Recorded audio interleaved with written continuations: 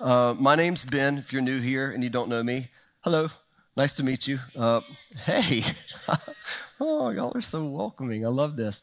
I'm one of the pastors here at church, and we are right in the middle of our series called That You May Believe, where this summer we're going to go through the book of John. And not just the whole book of John, because that would take more time than what we have this summer, but we're specifically going to go through the 7 miraculous signs of Jesus recorded in the book of John. And so I love what Matt shared with us last week as he helped us to intro the series. And he told us that Matthew focuses on what Jesus said, Matthew being the book of Matthew, because there are 4 gospels, Matthew, Mark, Luke, John. These are the only 4 books in the Bible that tell us the story of what Jesus did in his ministry. So Matthew focuses on what Jesus said. Mark focuses on what Jesus did. Luke focuses on what Jesus felt. And John focuses on who Jesus is. And that's why we're studying the book of John this summer. We learned that Jesus was the Word of God that was made flesh and lived here on earth among us. So he is God in the flesh. Jesus is divine. And so we see in John chapter 20, verses 29, it says, "Then Jesus told him, 'Because you have seen me, you have believed. Blessed are those who have not seen and yet have believed.'" And so that's you and me. We are blessed because we didn't get the opportunity to see the things that John and the rest of the disciples got to see. They saw it. That caused belief. We don't get to see it. So we are more blessed because we believe even though we haven't seen. Verse 30, it says, "Jesus performed many other signs in the presence of his disciples, which are not recorded in this book." As a matter of fact, John said that the world couldn't contain the books. If you were to try to write down everything that Jesus did, the world couldn't contain it. He did record just 7, almost did 6. He recorded 7 miracles of Jesus. And I think it's kind of a bummer for me because I wish I knew all the things that Jesus did. Like, I want to know it all. I want to know everything that he did. But because he only gave us 7, we have to understand that because even though this just scratches the surface, these are really important. There's something he wants us to see in each one of these signs. And so verse 31, here's the reason. "But these are written," these 7, these teachings recorded in this book, "these are written that you may believe." That's where we got our title right there. "That Jesus is the Messiah, the Son of God, and that by believing you may have life in his name." So John wants you to have life through believing in Jesus. So what exactly is it that John wants us to believe? If we back up to chapter 1 in verse 11, it says, "He came to that which was his own." Jesus came to his own people, but his own did not receive him. And this word here means associate with oneself. They did not accept him. They did not even associate with him. Verse 12 says, "Yet to all who did receive," and even though in our English language these are both the same word, they're actually 2 different words. In the Greek, this word receive means to take, to lay hold of. And I think about those moments where my kids are playing and it all goes wrong because Kingston reaches over and takes the toy from Shiloh, right? And so that struck me. I was like, oh yeah, I kind of get it. Like John wants us to not only believe, but to take a hold of this story of Jesus. Take it. Like, I want this. And it goes on to say, "To those who believed," which means to have faith, to entrust in Jesus. "To those who believe in his name, he gave the right to become children of God. Children born not of natural descent, nor of human decision or of a husband's will, but born of God." What does that mean? That's spiritual birth. Remember, Jesus says that you can't see the kingdom of God unless you're born again. John is saying that those that trust and have faith in Jesus and try to grab onto it, like, that's mine, I want that, become spiritually born. Believe and receive Jesus. Trust and want Jesus. This is where your spiritual life begins. You know, you could believe that Jesus is the Son of God and just reject it, not accept it, right? I don't know who in the world would want to do that. I don't think I've even met that person yet, but I guess it's possible. You could also receive Jesus. You could accept it and say, oh, I can associate with that. I like that. I accept the teachings of Jesus, but I also accept the teachings of every other religion in the world, right? And John is saying it has to be different from that. It's not just receiving, it's believing and receiving. It has to be both. And so All that's to set up the reason why John was written. And so now time for us to dive into our first of 7 signs. Today we're going to be in John chapter 2. If you want to go ahead and turn your Bibles there. I may bounce around to a couple of other scriptures, but for the most part, we're going to be in John chapter 2. And I think there's a few things that John wants us to see. Number one, Jesus reveals God's glory. He can do that. You and I can't do that. I can't reveal God's glory to you, but Jesus could. He could do that. Number two, Jesus demonstrates his deity, that he is divine and powerful, that he does what only God could do. He creates something new from nothing, right? Number three, when the disciples saw this miracle, when it happened in front of their eyes, they believed. And so John's saying that should make a difference to us. We should believe. We should just take his word for it, I guess. It was an eyewitness account. And the fourth thing is that Jesus was giving us a sign that nobody caught in the moment, that he would do something new in the place of something old when it was the right time. So he was going to establish a new covenant. He's pointing to this in this miracle. So here we are at John chapter 2. I want you to just close your eyes. I want you to try to put yourself in the story, just to try to visualize it for a second. You've gotten an invitation in the mail. Some friends of yours or family have invited you to come to a wedding. So you've gone out and you've picked a dress. You've got your suit cleaned, your shoes shined up, whatever it is. You've made the trek. You've made a journey. You're there at the wedding. And then here we are in the story. It says, on the third day, a wedding took place at Cana in Galilee. Jesus' mother was there, and Jesus and his disciples had also been invited to the wedding. When the wine was gone, Jesus said to him, "They have no more wine." "Woman, why do you involve me?" Jesus replied, "My hour has not yet come." His mother said to the servants, "Do whatever he tells you." Nearby stood 6 stone water jars, the kind used for the Jews for ceremonial washing, each holding from 20 to 30 gallons. Jesus said to the servants, "Fill the jars with water." So they filled them to the brim. Then he told them, "Now draw some out and take it to the master of the banquet." They did so, and the master of the banquet tasted the water that had been turned into wine. He did not realize where it had come from, though the servants who had drawn the water knew. Then he called the bridegroom aside and said, "Everyone brings out the choice wine first, and then the cheaper wine after the guests have had too much to drink. But you've saved the best until now." What Jesus did here in Cana of Galilee was the first of the signs through which he revealed his glory, and his disciples believed in him. Let's pray. Lord, thank you for this day and this opportunity to be together, to open up the Bible and to look at the miracle of Christ, and simply ask that you would help us to understand what it is you would like for us to know and what it is you would like for us to do. Would you open our eyes and would you open our ears to hear the teaching here? It's in Jesus' name, amen. All right, so John chapter 2, let's break it down real quick, just a few things. So verse 1, on the third day, a wedding took place at Cana in Galilee. Jesus' mother was there, and Jesus and his disciples had also been invited to the wedding. So weddings back then were not like weddings of today. As a matter of fact, if I yawn right now, please forgive me. I am so tired. I worked a wedding last night with my wife, and I got like 3 hours of sleep, so I am exhausted. Combined, we did 42,000 steps yesterday. We walked 18 and a half miles. Yeah. Whew, man, I'm here. Yeah, maybe you're like me, like you just made it. You're doing good just to be here.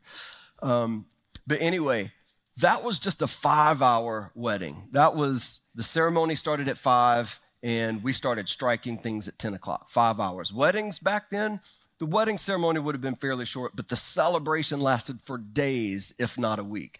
They liked to celebrate at weddings. And we see that Jesus' mother and Jesus and his disciples, they were guests. This wasn't their wedding. This wasn't something they were responsible for. They were guests.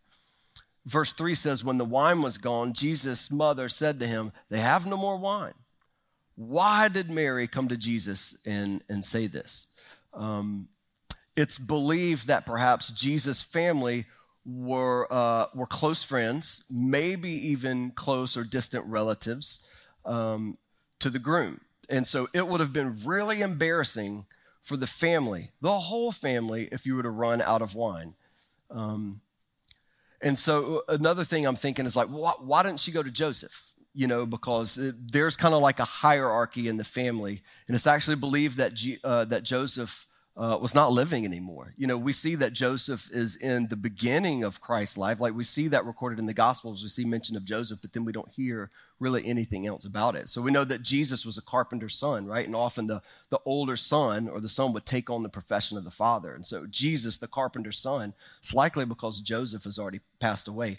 Jesus is the oldest son, right? He was the firstborn of Mary. And so she would have come to him being like that person in the family. So she came to him, and I always thought that, Mary knew that Jesus was divine, right? But I always thought it's because she knew that he would miraculously do something, right? But what we see in this story is that this is the first son. This is his first miracle. I don't think she really thought that he would just, poof, here's some wine.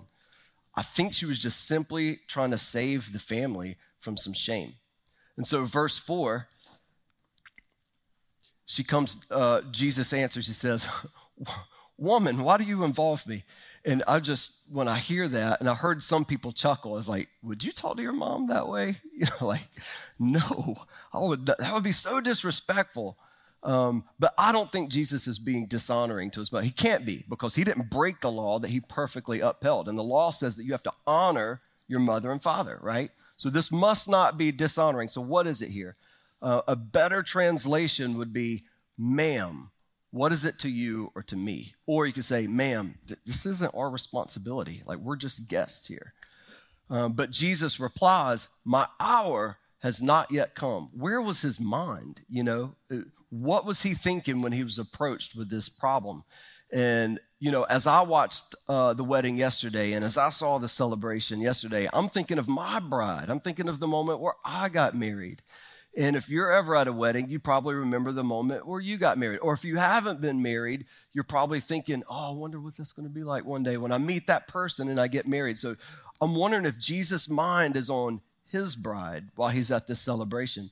And we know that his bride in Ephesians 5 and Revelation 19 is the church. His bride was you, his bride was me. So his mind, maybe, perhaps, I think so, was on us, and then he's just presented this problem. His mother said to the servant, she didn't even acknowledge it. She didn't respond back to Jesus. I think it just went just like right over her head. She just looked at the servants in panic mode, because I saw panic mode yesterday. She says, do whatever he tells you. And so they don't make it complicated. They don't ask questions. They simply trust Jesus. And so verse 6, it says, nearby stood 6 stone water jars, the kind used by the Jews for ceremonial washing, each holding from 20 to 30 gallons. So Jesus seizes the opportunity. He's thinking about this, and he sees the jars. He's like, I'm about to do something here. So he seizes the opportunity to reveal his power and his divine nature. But he's going to show us a sign of the whole reason that he came to this earth. And that was to do something new in the place of something old. He was going to start a new covenant. So the stone pots represent the law, the Old Testament, the way things have been. And Jesus is about to do something new. He's going to change it. So verse 7, it says, Jesus said to the servants, fill the jars with water. So they filled them to the brim. He didn't say, hey, just put a little water in the jars. He didn't say, hey, bring me what you got that's left, and collected it, kind of like the fish and the loaves, and then blessed it, and then there was enough for everybody. No, he said, fill them up. And we know that this becomes wine, right? And the cool thing is that throughout the Old Testament, we see that overflowing jars are a picture of God's abundant provision. Look at Proverbs 3. And this is just one of many references. There's way too many that you could mention in the short time we have together. But Proverbs 3, verse 9 says, honor the Lord with your wealth, with the first fruits of all your crops. Then your barns will be filled to overflowing, and your vats will brim over with new wine. He doesn't just provide a little bit. He doesn't just provide enough. When God provides, he provides more than enough. He provides in abundance. John 2, verse 8, let's continue the story. He says, he told them Then he told them, now draw some out and take it to the master of the banquet. They did so, and the master of the banquet tasted the water that had been turned into wine. He did not realize where it had come from, though the servants who had drawn the water knew. Then he called the bridegroom aside and said, everyone brings out the choice wine first, and then the cheaper wine after the guests have had too much to drink. But you saved the best until now. So I did the math here because I had to. I had to know exactly how much wine is this, right? And so if you look at the 20 to 30 gallon pots, 6 stone jars, you do the math. This is somewhere between 605 and 908 bottles of wine. Like, this is a lot of wine. That's crazy to me. Wine Spectator, top 100 for last year, their rating. I was looking for, okay, what is like the newest yet best wine, the wine that could not be beaten, so that if you did bring out like the good wine first, but then this one came out, you would say, oh, why did you save the best for last, okay? And so this wine was about $32 a bottle. So we're talking, if that's the case, we're talking between $20,000 and $30,000 worth of wine. Like, why? Why did Jesus provide so much wine here? Nathan Finocchio of Theo Shoes says this about wine in the Old Testament, because it always represented something. The presence and abundance of wine is associated with the blessings of the covenant. The blessings of the covenant. And so we know the Old Testament covenant is this. God promises to Abraham that you will become a great nation, and that through this nation, the whole world will be blessed. So just like this new wine was better than the first wine, Jesus is showing us that the new covenant will be better than the first one. And the abundance of this new wine represents of how much of a blessing this is going to be. It's going to bless the whole world. You know, another thing that's cool here, I just really like this. Jesus displays his nature of creation. Because remember, in the beginning was the Word was with God, the Word was God. We see the Word was made flesh and dwelt among us. Jesus is that Word. He was present in creation at the beginning. And we know that when Adam was created, it said that even though he was new, he had the appearance of a grown man. And so I've always wondered, like, if you were to take a tree in the Garden of Eden and you were to cut it down, would it have just one ring because it was within its first year? Or would it have a lot of rings? I mean, we don't know, but I would think that, you know, even though that tree was one day old, it was a fully grown tree. Even though Adam was one day old, he was a fully grown man. And so when Jesus made wine, it took on the characteristics of a fully aged, great, better than the rest wine. Check out this reference in Isaiah 25.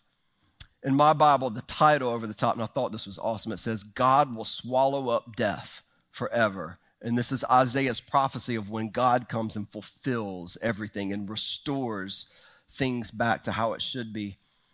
In verse 6, it says, on this mountain, the Lord of hosts will make for all peoples a feast of rich food, a feast of well-aged wine, of rich food full of marrow, of aged wine well refined. And Mount Zion is the mountain that is talking about here, and that is symbolic of Jerusalem or the church. And Jesus is telling us here is that time has come. That time is right now. The well-aged wine is here. You're seeing it right in front of your eyes. And the kingdom that you've been waiting for is right here. So what happened? What did this do? Verse 11, what Jesus did here in Cana of Galilee was the first of the signs through which he revealed his glory, and his disciples believed him. They didn't know the extent to what they had just seen. They didn't catch all the symbolism or the fulfilled prophecies. They just literally saw water that became wine. And that was enough for them. It's like, oh my gosh, if you can do that, I'm following this guy. And they believed and followed him. So in summary, all right, I think this is important. In the moment that Jesus was thinking about his hour, his bride, his blood, which he would have to give in order to gain his bride, which the wine represents. He chose to show us in his first miracle what he came to earth to do something new and better than what had already been in place. He came to change things. Jeremiah 31, verse 31, it says, the days are coming, declares the Lord, when I will make a new covenant with the people of Israel and with the people of Judah. And it will not be like the covenant I made with their ancestors when I took them by the hand to lead them out of Egypt. It's going to be different. It's not going to look the same. I'm going to change things, and it's going to be different. There's going to be a new covenant. How is it going to be different? Verse 33 says, I will put my law in their minds, and I will write it on their hearts. 650 years before Jesus, Jeremiah is telling us that it's no longer going to be a promise between God and a nation. It's going to look different. It's not going to be the same as the old covenant. It is going to be a promise between God and an individual. It's going to be personal. How? This is through our spiritual birth. Remember, Jesus said you can't enter the kingdom unless you're born again. And it was through Jesus' death that the Holy Spirit was made available for the first time to indwell and to live inside of us. And that's how God reveals and teaches us his law in our minds and in our hearts. It's a new kind of relationship, a new covenant. And the miracle of the wine was pointing to the moment where Jesus would do this. So when did Jesus do this? When was this hour? This hour was at Passover. And so Passover was a festival, but it also was a meal. And so if you know anything about the Exodus, or in the book of Exodus, the children of Israel slaves. They've been slaves, and Moses goes to Pharaoh, hey, let my people go. God told him to do all this. But the very last plague, God says, I'm going to require the firstborn of all the land. The firstborn of all humans, the firstborn of all animals. He's going to come through and he's going to claim them. But he told the children of Israel, if you'll slaughter a lamb and you'll take the blood and you'll smear it over your door, when I come at night, I'm going to pass over and you'll be saved. And so this Passover festival was remembering that God remembered them and saved them and brought them out of slavery and into freedom. So what about Jesus in the Passover? What do we know? Luke 2:41 says, every year, Jesus' parents went to Jerusalem for the festival of Passover. So from the day Jesus was born, moving forward to this point in time, he went to Passover every single year. Numbers 9:13 tells us that if you did not celebrate Passover, you were cut off from Israel. That was God telling us that. Deuteronomy 16 says that every male was required to attend. So we could assume, or we would know, that Jesus and his disciples, all of their lives, because they weren't cut off from Israel, every single year celebrated Passover. They knew the customs, they knew the meal, they knew what it meant, they knew what it represented, and it was central to their faith. Jesus celebrated 2 Passovers before this last one we're going to talk about. In John chapter 2:13, this is his first one, it says, when it was almost time for the Jewish Passover, Jesus went up to Jerusalem. So this is after this miracle we just talked about. He has disciples at this point, and so he probably leads his disciples in this Passover meal, remembering God for what he did in Exodus. John 6:4, it says the Jewish Passover festival was near. So this is the second one, and we see that Jesus then travels to Jerusalem again. They would have to go on a journey. John 13:1, it says it was just before the Passover festival, but this one was going to be different. This is when he changed everything. This was the hour that he was referencing. This is the hour he was thinking about in the water to wine miracle. So this hour, John 13:1, it says, Jesus knew that the hour had come for him to leave this world and go to the Father. Luke 22:14 says, when the hour came, Jesus and his apostles reclined at the table, and he said to them, I've eagerly desired to eat this Passover with you before I suffer. At this Passover, Jesus does something that the disciples never expected.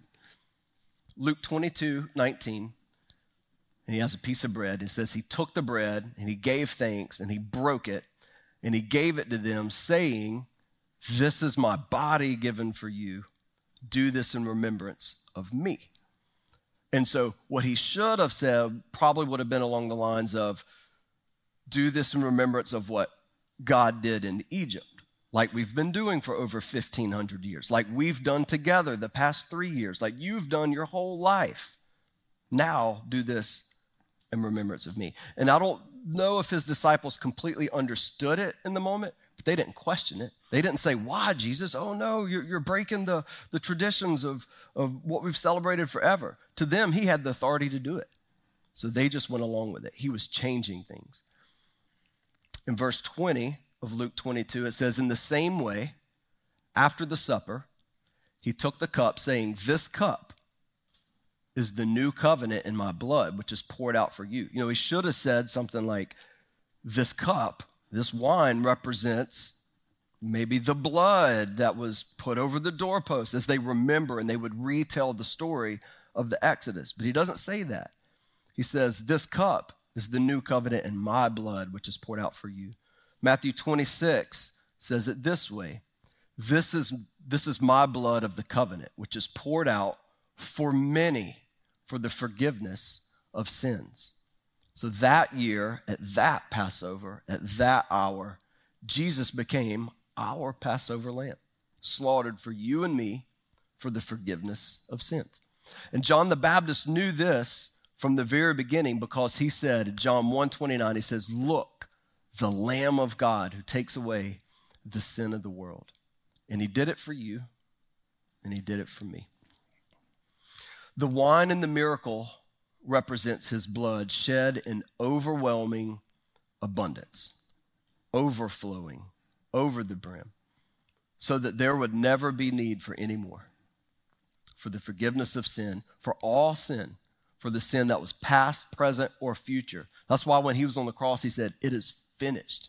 There need not be any more blood. His was enough, more than enough. So John wants us to believe and receive Jesus for eternal life. John wants you to have this life because Jesus gave up his so that you could have yours. So I want to ask you, what do you believe about Jesus? Have you received him? John 1, I want to go back to this verse, John 1:12, it says, but to all who believed him and accepted him, he gave the right to become children of God. You know, I think if you ask John, why believe Jesus? You know, he would tell you that he's the light of the world. He is God in the flesh, handing out life to you. He's the Savior. He would tell you to receive it, take hold of it, believe it, grab onto it. It's yours for the taking. Put your trust in it. You know, if you've never done this in your life and you realize in this moment that's what you need, that you want it, you want to believe and receive Jesus as your Savior today, right where you sit, I want to invite you to do that. Romans 10:9 says, if you declare with your mouth Jesus is Lord and believe in your heart that God raised him from the dead, you will be saved. So right where you sit, can I ask everyone to bow your head?